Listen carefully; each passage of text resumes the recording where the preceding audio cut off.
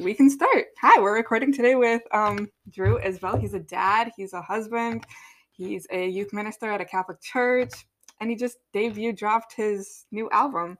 I got my little apple cider donuts right here because he was talking about that in the Summertime Love right before his single dropped, and like it's about summer, it's about fall, so we did a little last minute run to Jewel, so welcome to my show and thanks for coming on. And do you just want to start off and tell us a little bit about yourself and your background? And I know you've done a couple of podcast episodes before, so you kind of know what you're doing.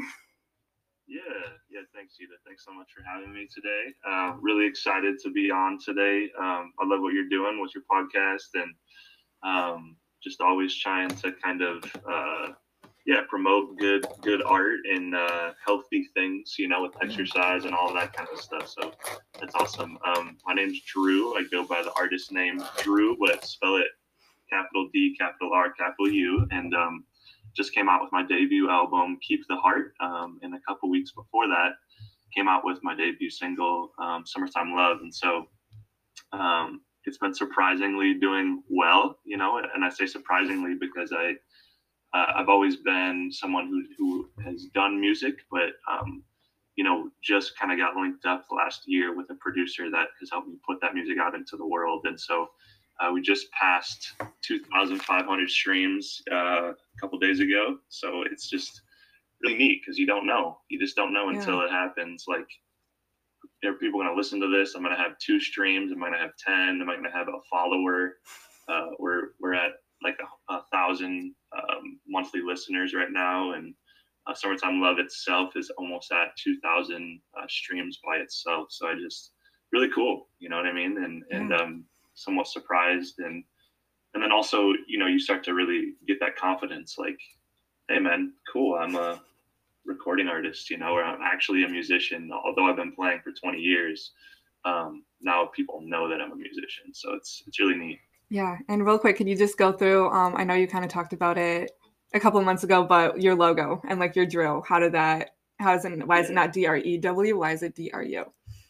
Yeah, absolutely. That's kind of a funny story. So I was in creative writing class a couple handful of years ago, and I was a junior or a senior in high school.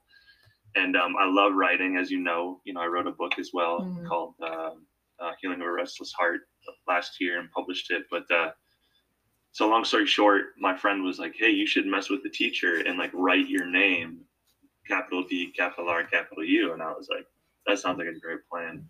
I didn't know this teacher very well. She didn't know me. And so for the entire year, pretty much, that was my name that I wrote solely. I didn't write my last name. I just wrote capital D, capital R, capital U. So, when I was getting back into music real seriously the last year or so, I was just trying to think of a creative name that will kind of give me the freedom to be myself, but also give me a little bit more self-expression to kind of get up there and be, a little bit more in my element than just like Drew the husband or dad or whatever, you know what I mean? So yeah, it's kind of fun.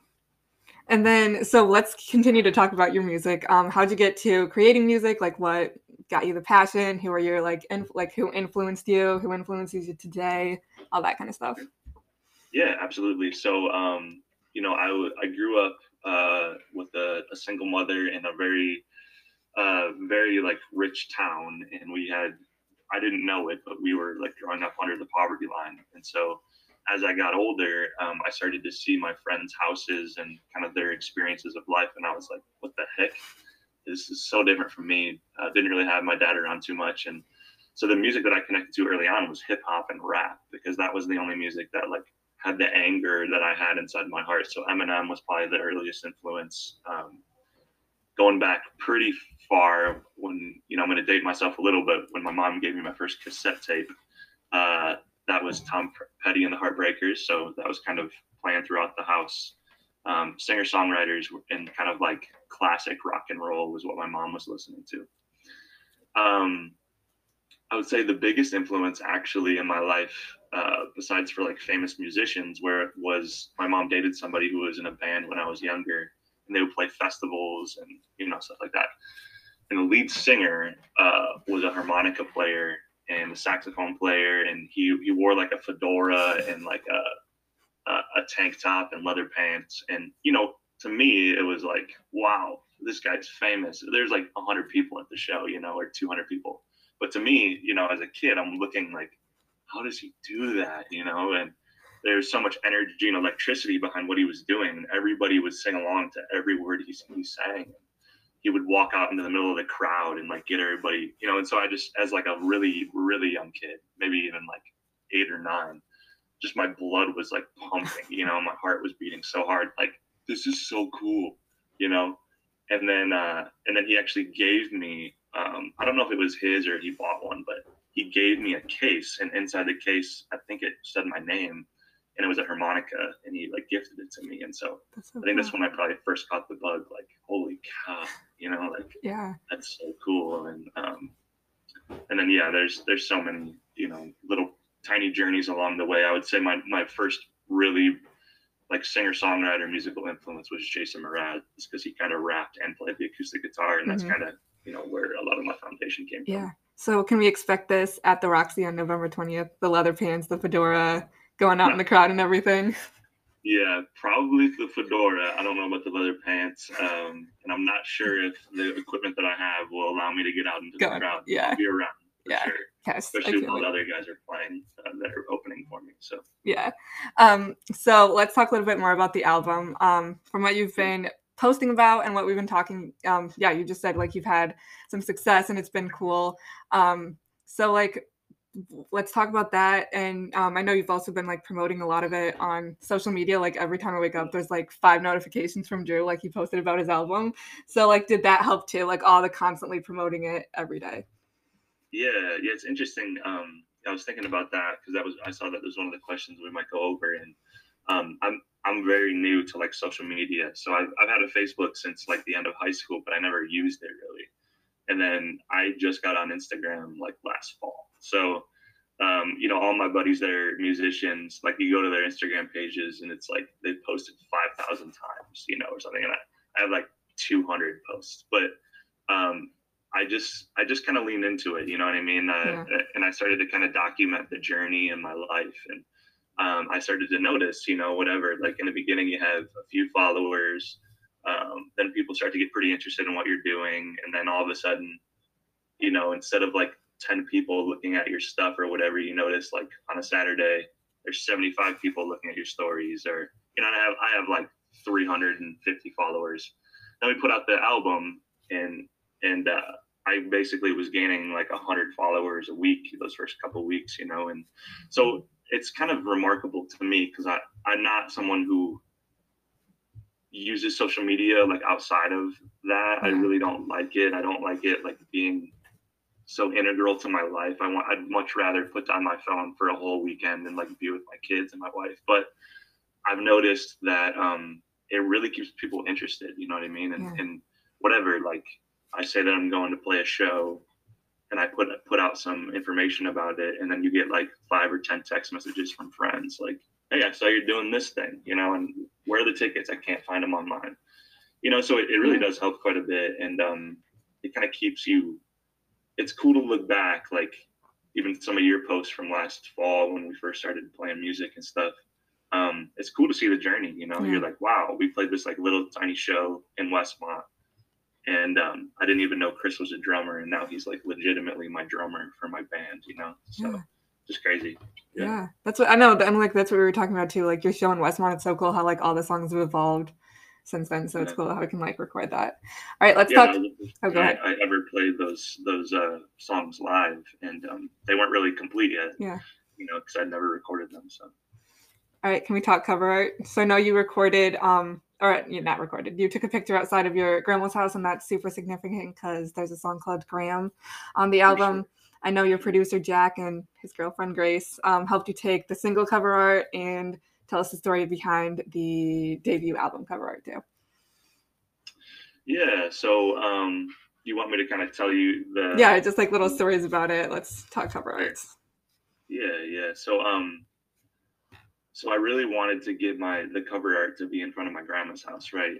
She passed away a couple years ago now, or a year and a half ago. And, you know, the theme, Keep the Heart, is really like trying to live the way that she lived and the way that she kind of made like love so essential in her life. life, you know, and that was always my like place of rest and safety. But she doesn't live there anymore. You know what I mean? Yeah. So I talked to my aunt, who's an artist, who helped me a little bit with some of this stuff, and she was like, yeah, let's meet at grandma's house at blah blah blah, you know, whatever time and day, and I'm gonna go over there and try to see if they're home and see if we can take a picture. Well, she went like 3 times and it didn't work, you know. And so we're back at my grandma's house. We hadn't talked to the people. We're outside the house. Nobody's home. We rang the doorbell, and we're like, oh, geez, you know. And so I definitely took some pictures by the house, but like we didn't get the permission. You know what I mean?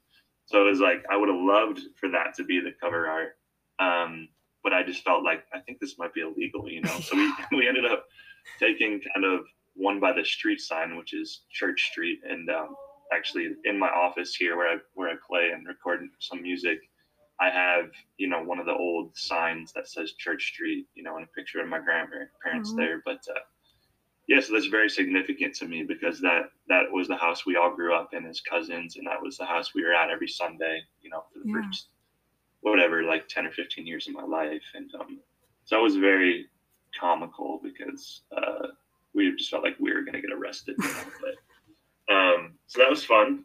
And then I guess long story short, you know, we were on vacation in Michigan, my family and I, in South Haven.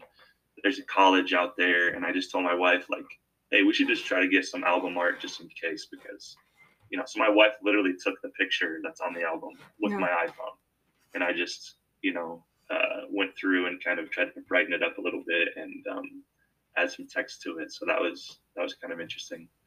I wasn't even looking when she took the picture, so I didn't know she was taking the picture, but it turned out to be pretty significant. Then lastly, Grace and Jack kind of helped me with the single art. So we went over to Grace's house, who's the person who I've used as a graphic designer, and she used Jack's camera. And Jack, it was very hot that day, so I'm in jeans. It's like already 100, and I'm sitting like an inch away from fire, you know, so I'm just sweating bullets, and I'm just sitting there like getting my picture taken, like playing music and stuff.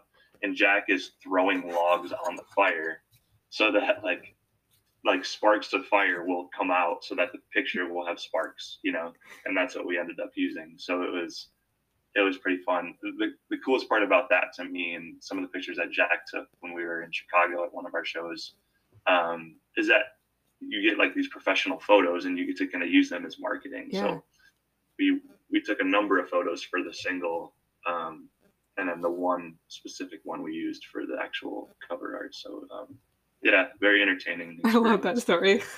Yeah, it's a lot, pretty involved, but yeah, I'm so glad to have both of them. They're so creative and so good to be around, you know. And I definitely am very creative and artistic, but they have specific talents that have been really helpful to me, and especially Jack. Obviously, I had no chance of putting my music into the world without him. So I agree. So I've been wanting to ask you this question for months. You made a post about it like a long time ago. And I think people outside of like making music can relate to this. You said, it's been a lot of learning, mostly how to appreciate my own art, music, voice, etc. How do you learn to appreciate your own voice? And is there any advice for the rest of us? Yeah, that's a tough one, you know, and it kind of goes back to,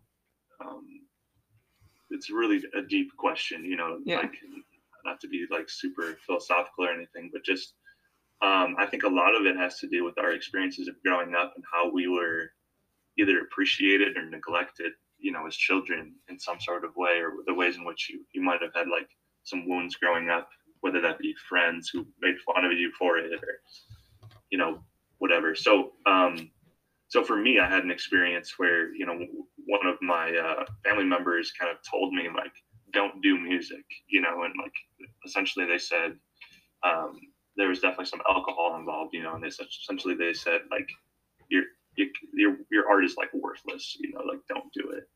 So as a 19 or 18-year-old at the time, like that really hurt me, and it has taken me this long to heal from that, ultimately, and put my music out into the world and agree with myself, like basically like this is a calling. I really believe it's a calling, and because I'm so scared of it, and I'm not necessarily, you know me a little bit better than some of the listeners. Yeah. Like, I'm not necessarily someone who is fearful of many things, and I get up in front of a lot of people to do a lot of things.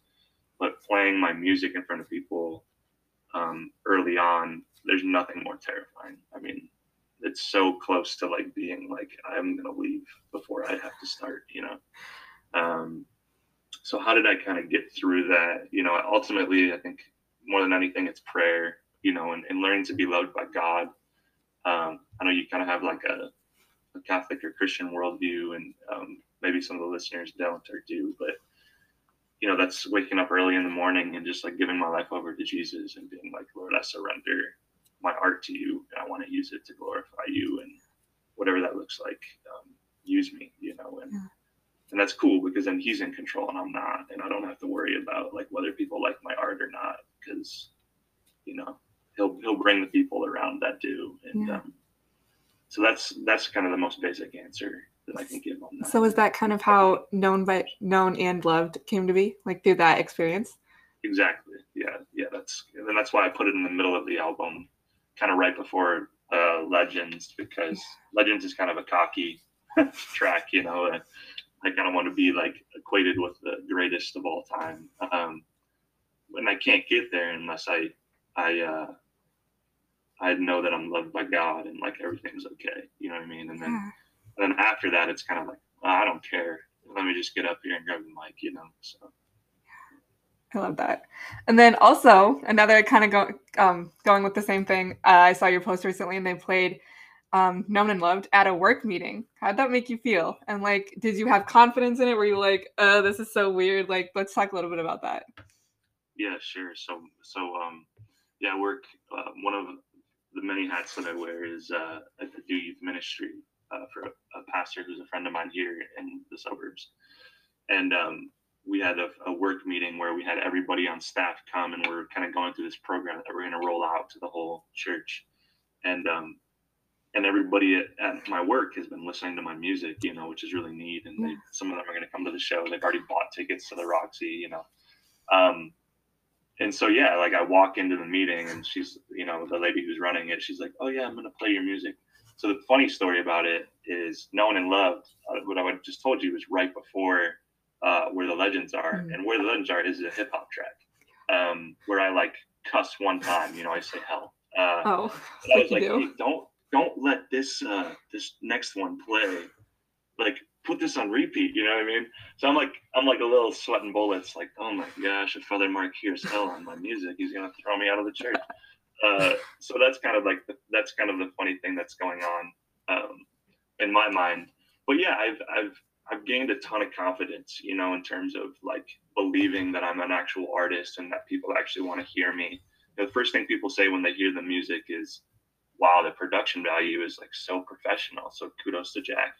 And the second thing they say almost immediately is like, you have a great voice. Yeah. And that's something that only in the last like 9 or 10 months have I agreed, like, I got a pretty good voice, like I could sing.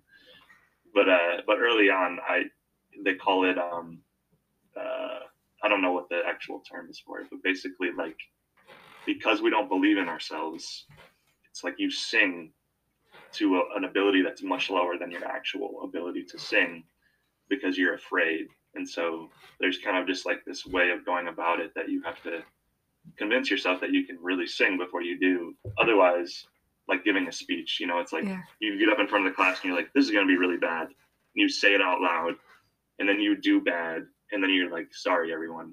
Yeah. Whereas if you stand up and you're like, in your head, you're like, this is going to be awesome. Let's go. It just, more than a lot of people, how powerful kind of like affirmation for yourself is.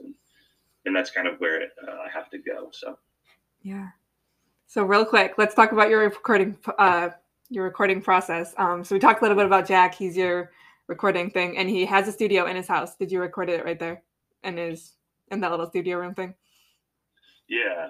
And it's almost surprising, like he's got his, the whole room is a recording studio. And so, the first time I go there, like I don't know what to expect. I'm nervous to like sing in front of someone I don't know at all. Like I didn't know him at all. And he was like, yeah, let's record together. So first off, I had to sing in front of him, which I was terrified of. And the first thing he said was like, "Wow, you can really sing," and I'm like, "Shut up," you know. And then the second thing he was like, "I can never sing like that. That's cool," And I was like, "Thanks, bro." And then he's like, "Where'd you learn how to sing?" And I was like, "What are you talking about?" You know what I mean? So it's just like just to have somebody believe in you right off the bat Yeah. is like surprising. And then, um, he's got like, I mean, I don't know how many pianos he has, but it Oh, looks I like know. 25. When you walk in there and he's Yeah. got the LED lights on, and he's got everything. I'm like, is this worth more than the house, or like how many thousands of dollars is it? It's amazing, Yeah. But he's committed to his craft, and he committed really early on. And so I'm so lucky to be able to be with this dude, at this point in his life and my life, that we both really worked on our craft a ton. And when we linked together, it just like, there's some kind of, I would definitely call it magic that happens when I give him a song. He looks at it and listens to it for a month, and then all of a sudden he sends back a demo that sounds almost nothing like what we initially recorded. And I'm like, dude, that's amazing. Yeah. So that's really cool. And again, I'm happy to answer more questions on that. But Yeah. Can we talk about Oh Grace though? That's one of my favorite tracks off of the album for obvious reasons.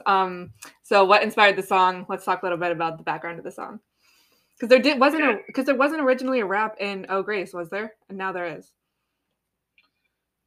yeah, there was always the intent to have a rap in it, and Mandala or Dominic was always on the track, but nobody Oh. knew about it. So when I Oh. performed it, he had already actually recorded the demo, but we didn't yet like put that out to the public. So Yeah. so when I played Oh Grace for the first time, he had already have his section where he raps, but I just cut that out of the song, and then I just go right into the third chorus, which is Amazing Grace. Yeah. So he recorded the demo like a year ago, um, and then he came back a few months later and recorded the final demo for it. But yeah, the inspiration by that song is kind of what I talked about earlier. Is a family member just kind of telling me that my art was worthless, and I was kind of amount to nothing, in life or in art, music specifically, and so that's kind of the first half of the song. And then honestly, the second half of the song is more geared towards like when I first started out as a husband, dad, and working, full time. I just found it really difficult, and growing up in kind of a semi-traumatic environment, I just had a lot of really bad habits, and I would really run from life in general. And so when, that line where I say like, um, I'm thinking like in my memories, basically like back to when I said I couldn't make it, because you said I couldn't make it, then I Mm-hmm. said I couldn't make it, and I said like, Lord, my life, just take it. Like, one, that's like, I want to surrender my life to Jesus, but I really was in a place of like deep depression at that time, and I didn't really want to like move on with my life. I know that can be surprising to some people when they look at kind of how my life is now, but um, I was just really sad for a number of years, and I Yeah. was I was really struggling through trying to become the person I wanted to become without any really role models or mentors in my life. And so in some ways the song's a little sad, but I think Dominic kind of brightens it up with his rap, and then just makes it cool or sound cool. And then the last line is really like, God, I really was like running from you, and you found me, and you saved me, and the only way in which I'm able to move on from that trauma is like believing not that I'm worthless, but that I'm like loved by you. And that's Yeah. when it kind of says like, when you say to me, "Oh grace," like that's what he says to us. He speaks grace to us, and he speaks to us in such tender ways. And that's something that we have to really lean into to believe his love. Yeah. I love that. So Yeah. real quick, we're almost done. We're gonna wrap it up. But Yeah. Okay. uh, let's talk about all these big projects you have coming up. You have like 2 shows in the next like 3 months. So do you want to promote that a little bit? Yeah, sure. Yeah, for sure. Thanks for the opportunity. So I got connected with this touring company called Bridging the Music. They reached out to me through email, and that was really cool. They had like my artist name in the tagline, and it just said, "Drew, can you perform October 6th in Chicago?" And I had to like kind of look into that, and I don't know how like mega big they are, but I went to their account. They have like 10,000 followers, and a few of my artist friends follow them, so I felt somewhat secure in kind of moving forward, because you never know with that kind of stuff. So the show's going to be in Chicago. It's at the Underground Lounge. It's October 6th. I go on stage at 8:45, and I'll play till about 9:15. And it's right next door to Cubby Bear in the city. It's in this little neighborhood of Wrigleyville. It's a 4-minute walk from Wrigley Field. So if you're familiar with Chicago or you're around, come on out. The tickets are online. If you follow me on Instagram, Drew Isbell Music. Otherwise, you can go to the actual website for Bridging the Music, and hopefully we'll throw some links somewhere, together. Second big thing is November 20th. That's going to be at the Roxy, which is a place where a lot of us musicians, people who like art, really love. It's a very nice little venue, probably 100 people. There's only 100 tickets.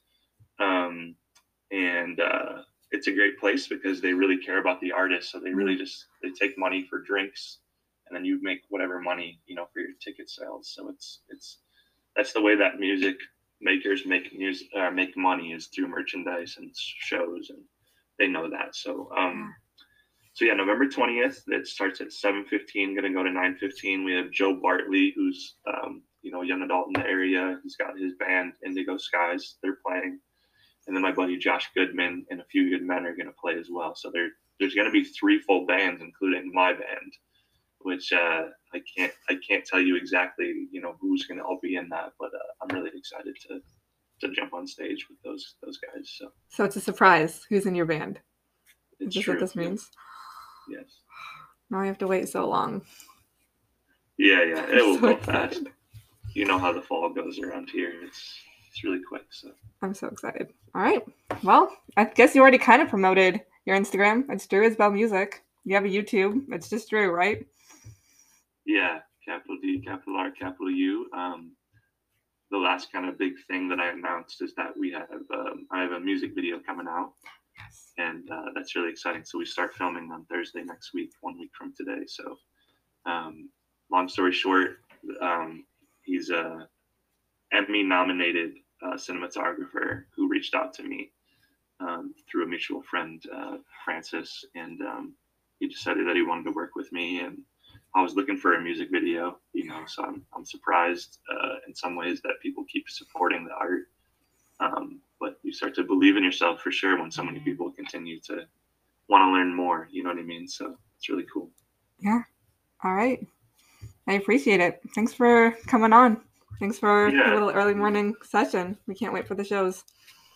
Yeah. Thanks, Eva, and keep up the good work with the podcast and all the stuff you're doing too. So thanks. I appreciate it. All right. I'm going to sign it out. Thanks, Drew.